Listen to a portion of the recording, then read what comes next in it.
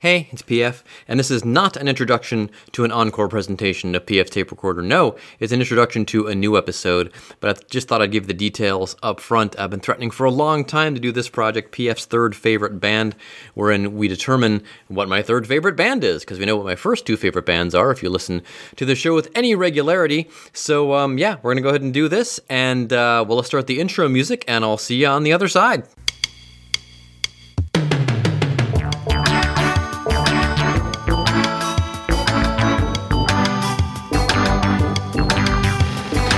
Hello there, I'm PF, this is my tape recorder, and welcome to a special edition of the tape recorder, something I've been threatening to do for a long time, PF's third favorite band. Of course, doing this because it's been hard to find guests lately, even though with the pandemic, everybody seems to have time on their hands, but I think they're trying to hustle to make money to make up for the fact that I'm not doing stand-up gigs and whatnot. So I thought it'd be fun to explore PF's third favorite band. Of course, if you're a regular listener to the show, you realize that it's come up in conversation before. My two favorite bands are the Beach Boys and Orchestral Manoeuvres in the Dark, and which people find odd, but really isn't that odd at all when you think about it. Between those two bands, and I told this to Paul Humphreys of Orchestral Manoeuvres, between the two bands, that pretty much is my entire aesthetic.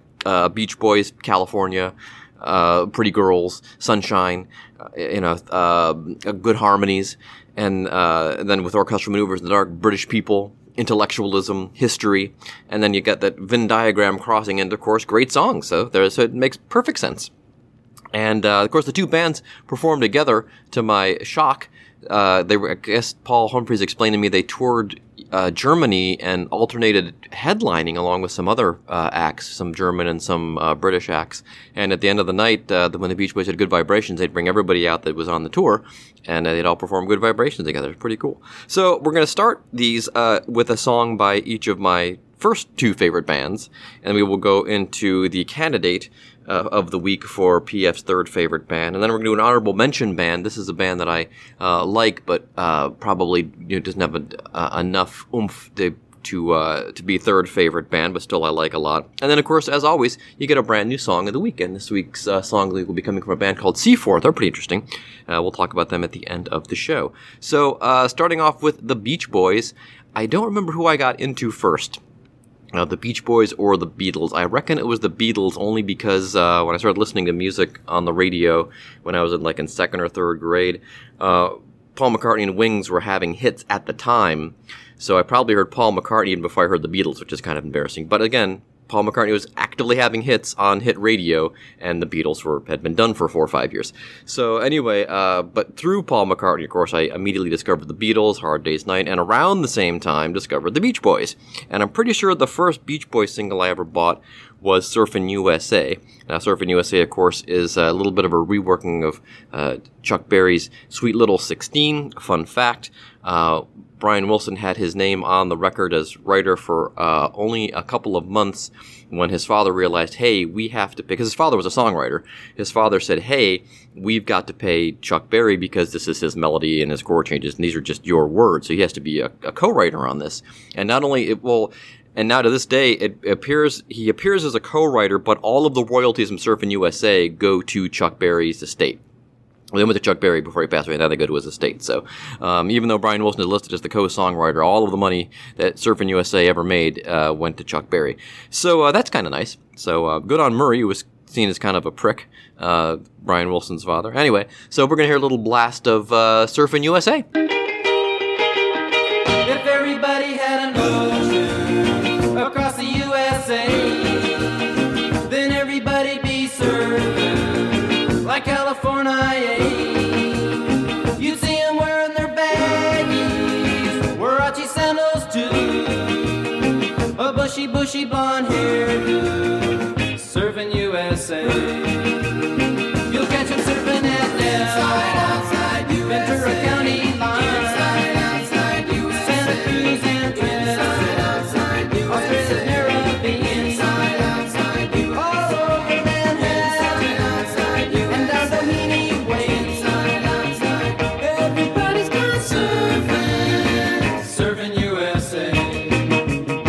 We'll all be planning out a route. So Surfin' USA, the first Beach Boys record I ever bought, I'm pretty sure I later begged my parents to buy me the Endless Summer album off of TV, and I finally got it, and I was completely hooked, and then kind of the Beach Boys started to eclipse the Beatles, and although I did get into a big 60s kick at that point from then on, so from the late 70s on, I liked a lot of 60s music and or bands from the 60s that were still making music. So Orchestral Maneuvers in the Dark, I was kind of late to that party.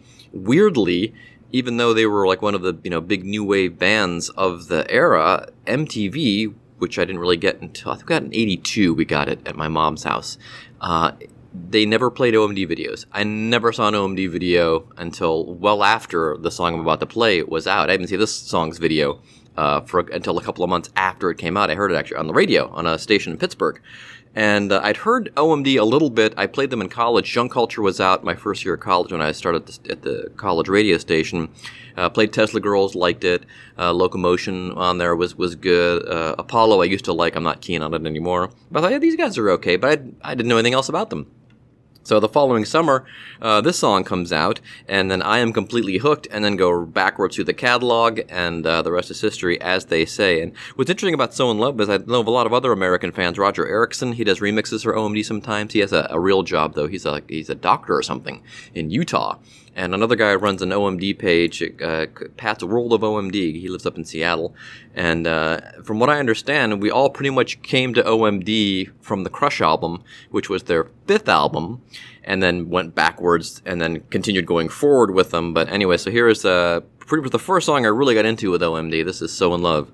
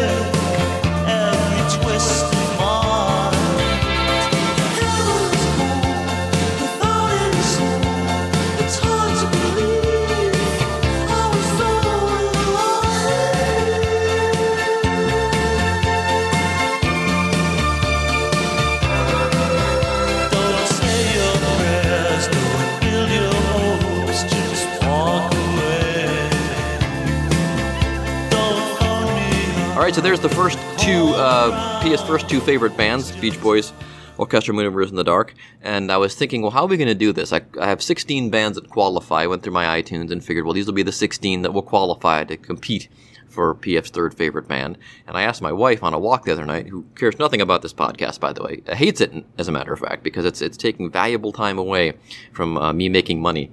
Although, weirdly, this led to me getting the current job that I have, partially, and I also have a freelance gig producing another podcast, Cockpits and Cocktails. It's an aviation podcast, kids. It's two ladies, and they market it as an aviation podcast for ladies, but really, if you have any interest at all in aviation or private aviation, or just curious about it, give it a listen, because they just talk about things in general with being a private pilot and things like that. Interesting stuff. So check it out, wherever you get your podcasts. All right, so moving on. I asked my wife, I said, well, should I just randomly pull the bands from the list, or should I do what I think might be my third favorite band and move it on, or go backwards up the list, or should I do it chronologically like the Rock Hall does for inducting inductees, and do it chronologically? She said do it chronologically in order of release. So that would lead us to the Kinks. The Kinks are part of my big 60s kick as well, back there in the late 70s, early 80s, and I heard the hits on the radio, on the oldie stations, all day and all the night. You Really Got Me. And this tune, I really like this tune a lot. It was recorded, let me see, it was released in 68 or 69, and the lore is that he says Coca-Cola in it, and he had to change it because they thought Coke was going to sue them for using the name Coca-Cola in the song, so Ray Davies had to fly to New York and re-record that part of the vocal to say Cherry Cola. But anyway, so that's a fun fact with Lola. And, well, here it is. This is probably the first song I really dug by the Kinks. This is Lola. I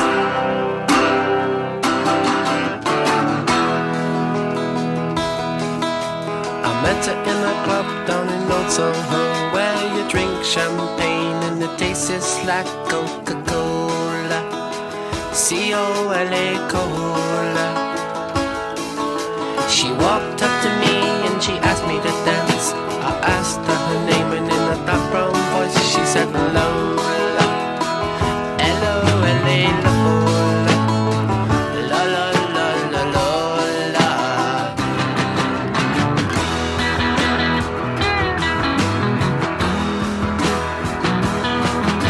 Well, I'm not the world's most physical guy, but you squeeze me tight, you nearly broke my spine. Oh my Lola, Lola, Lola, Lola. Well, I'm not dumb, but I can't understand why she walked like a woman and talked like a man. Oh my Lola, Lola, Lola, Lola, Lola,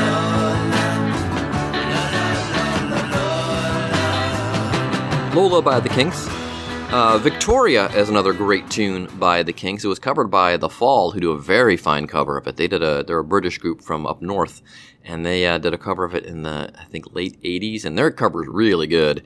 But the original also very good, and it kind of demonstrates the Kinks leaning more towards kind of like that OMD thing, a little more sophistication, a little more, history. And this is an interesting commentary, on Victorian society.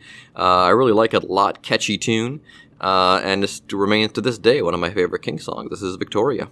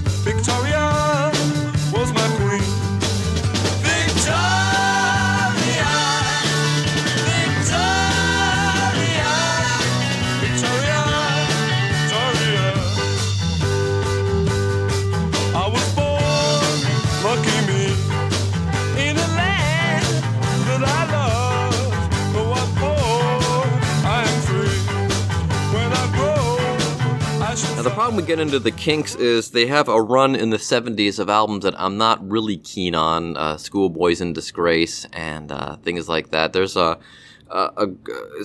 Everybody's in Showbiz is an album that comes out, I think, in 70, and it has a song called Celluloid Heroes. But Celluloid Heroes doesn't become a big hit, really, for the Kinks, at least as far as the American fandom goes, until they release One for the Road in, I think, 80, when they've already signed to Arista Records. Now, when they signed to Arista Records in, like, 1978, I think Low Budget is the first album that they release on Arista, and that's where people start to take notice of the Kinks again, not only for their 60s work, but they're still a band, actively making good records. Anyway, Celluloid Heroes comes out, I think it's released as a single from One for the Road and gets to like 80 in the US charts. And the live version is really, really good.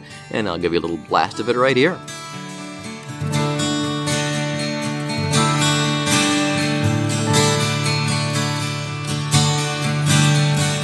Everybody's a dreamer, and everybody's a star, and everybody's in movies.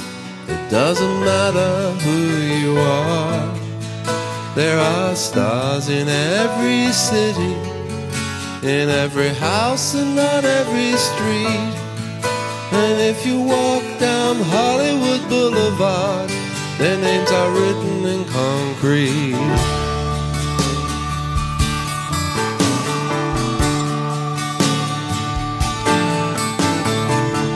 Don't tread on Greta Garbo as you walk down the boulevard.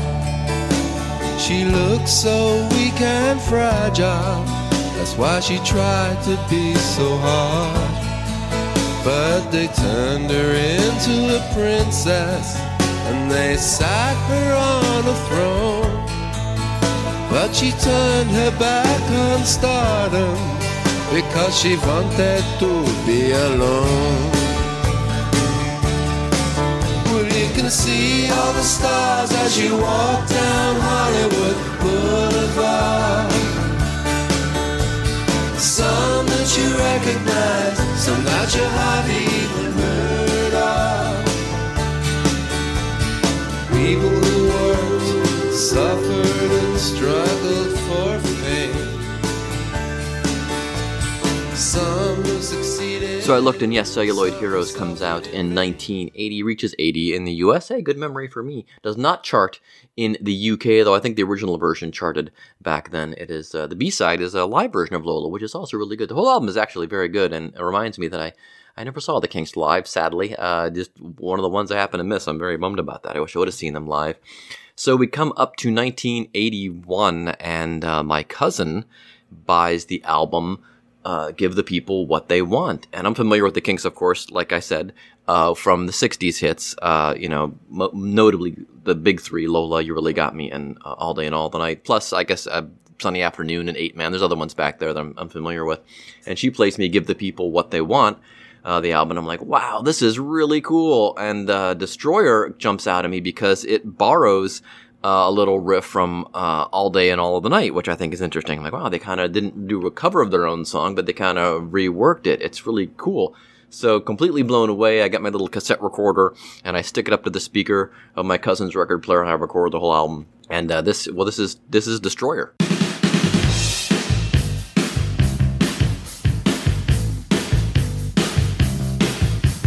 Met a girl called Lola and I took her back to my place. Feeling guilty, feeling scared, hidden cameras everywhere. Stop! Hold on. Stay in control. Girl, I want you here with me, but I'm really not as cool as I'd like to be. Cause there's a red under my bed, and there's a little yellow man in my head, and there's a true blue inside of me that keeps stopping me, touching you, wanting you, loving you. Paranoia, the destroyer. Paranoia, the destroyer.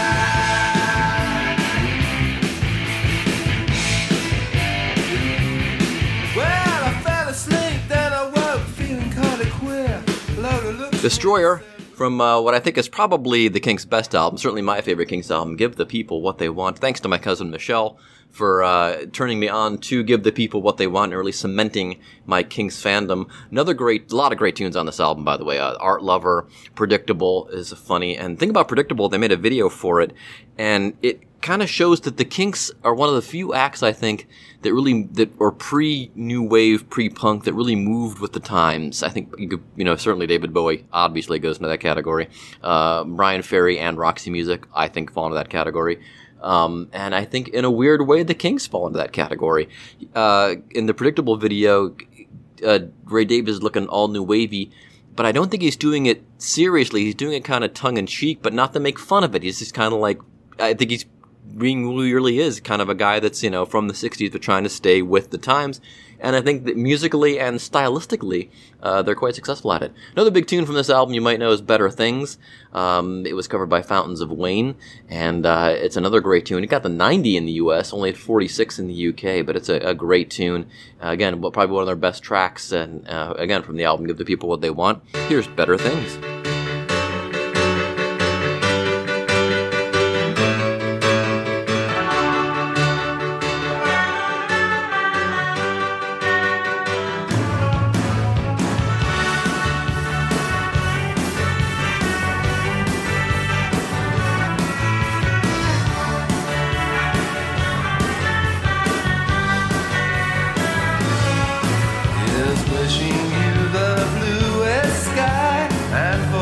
Something better comes tomorrow. Hoping all the verses rhyme, and the very best of chorus says to follow all the doubt and sadness. I know that better things are on the way. Here's hoping all the days ahead won't be as bitter as the ones Be an optimist instead, and somehow happiness will find you. Forget what happened yesterday. I know that better things are on the way. It's really good to see you rocking out and having fun, living like you've just begun, accepting life and what it brings. I hope tomorrow. Things looking up for the Kinks. They really started to look up in 1982 when they released the album State of Confusion. And State of Confusion is not quite as good as Give the People What They Want, but it's still really good. Produces the big hit, of course, Come Dancing, which I'm a little worn out on because it's the only Kinks song a lot of people really know, especially from the 80s. The title track is really good, though. And the follow-up single was Don't Forget to Dance, which got to 29, so 2 top 40 hits in a row for the Kinks. Come Dancing got to 6. But I've always dug the title track from this album. I think it's really good. Video, really good, again. It really encapsulates, I think, great 80s at the time, trying to keep up with the times, but still being, a little overwhelmed by them. So the song demonstrates that, the video demonstrates that, and here's State of Confusion.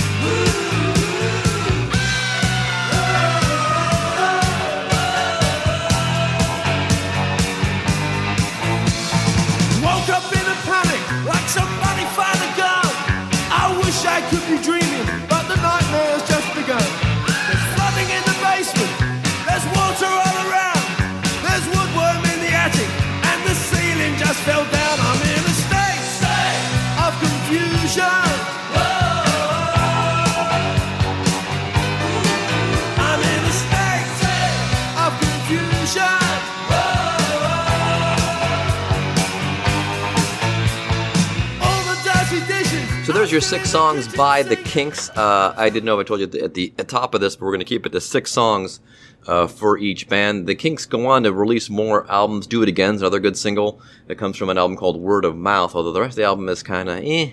And then I think kind of the gas kind of runs out of the tank for Ray. He releases some solo albums. I think the Kinks' last final album is Think Visual in 1987. It's okay. It's it's not as good as the meat of the order, of course. With Low Budget and One for the Road and Give the People What They Want and State of Confusion. Even Word of Mouth a little bit has in it. There's some peaks on that one. So that's the case for the Kinks. The pluses: big catalog, lots of good tunes. Lots of great songwriting, lots of variety in the songwriting, variety of sound, keeping up with the times. The downside, of course, like I said, the middle of the order, it's a little weak trying to find their direction in the 70s, kind of like the Beach Boys in a way. We'll discuss that further in further episodes. But that'll bring us up to our honorable mention band. The honorable mention band is going to kind of surprise people. It's the Beatles, and you would think, well, surely the Beatles would be eligible to be your third favorite band. And yes, they would be, but it's really, and my friend Pat has had this discussion on his show, Rock Solid, Pat Francis, that it's such an automatic answer to what your favorite band or one of your favorite bands is, the Beatles. And I'm reminded of a quote from Todd Rundgren. He was asked, because it was an interview in Playboy magazine back in the 80s, and I was a very sophisticated teenager. They asked him, what album do you prefer, Sgt. Pepper or Pet Sounds? And he said, well, you can hear Sgt. Pepper without really hearing it, and Pet Sounds you really can't. And I think that kind of applies to the two bands as a whole. You can hear the Beatles without really hearing the Beatles. With the Beach Boys, not so much. The Beatles just have, it's permeated pop music and society so much that it's just an automatic answer. And I love not only the Beatles, I love the expanded universe. So all of the solo projects, even Ringo's. I have no problem with any of the Beatles albums or Beatles offshoots or anything like that. But yeah, it's just such an automatic answer. You just hear them all the time, everywhere, and no fault of their own, obviously. There's a reason you hear them all the time, everywhere. But to that end, and like I said, I discovered the Beatles around the same time as the Beach Boys. I bought the 45s because I couldn't afford albums. We didn't have any money. But so, paying $1 for a single was a pretty good deal. That was affordable. I could do that with my allowance. And so here's one of the first ones. I think the first Beatles, oh boy, let me think. think the first Beatles record I bought was either Got to Get You Into My Life, because they re-released that as a single in 76 to promote one of the greatest hits packages. I also remember buying Hard Day's Night, and Should Have Known Better was the B-side, because I saw they played a Hard Day's Night on TV, and I watched that and was like, wow, this is fantastic. And I think this was probably the third single I bought, going backwards through the catalog, of course. Eleanor Rigby, great tune, good imagery, good vocals, good melody. It's just, it tells, I'm not a big, the song has to tell a story kind of thing, but this one does really well. It's a really nice, compact, concise little tale. And this is probably still my favorite Beatles song. It's this or Penny Lane. It's kind of it's a tie for first. But I like the strings in this a lot. And this is our honorable mention band for PF's third favorite band, the Beatles, Eleanor Rigby.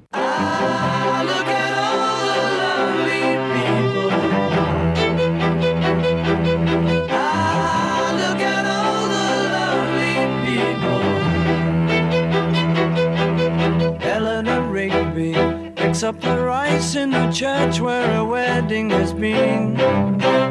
Lives in a dream, waits at the window, wearing the face that she keeps in a jar by the door.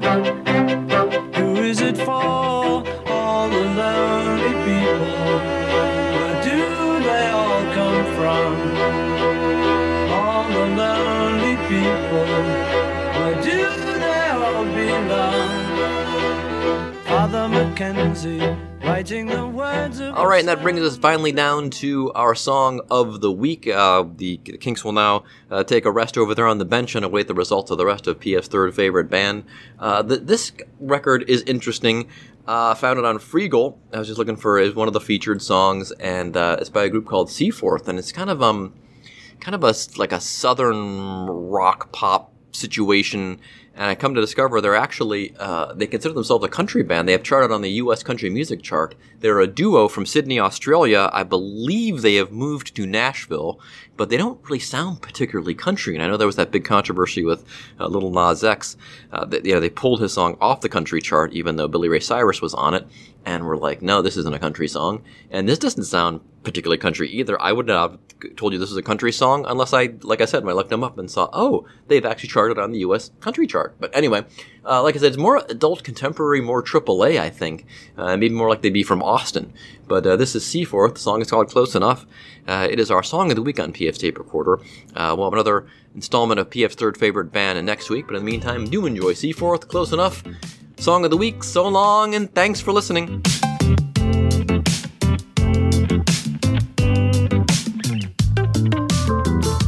Girl, you look amazing. From head to toe, every inch of your body. And I ain't gotta say it. And I think you know that it's the third time you've woken up at my place since Thursday. That's okay, it's magnetic, you and me when we touch. We can't seem to get close.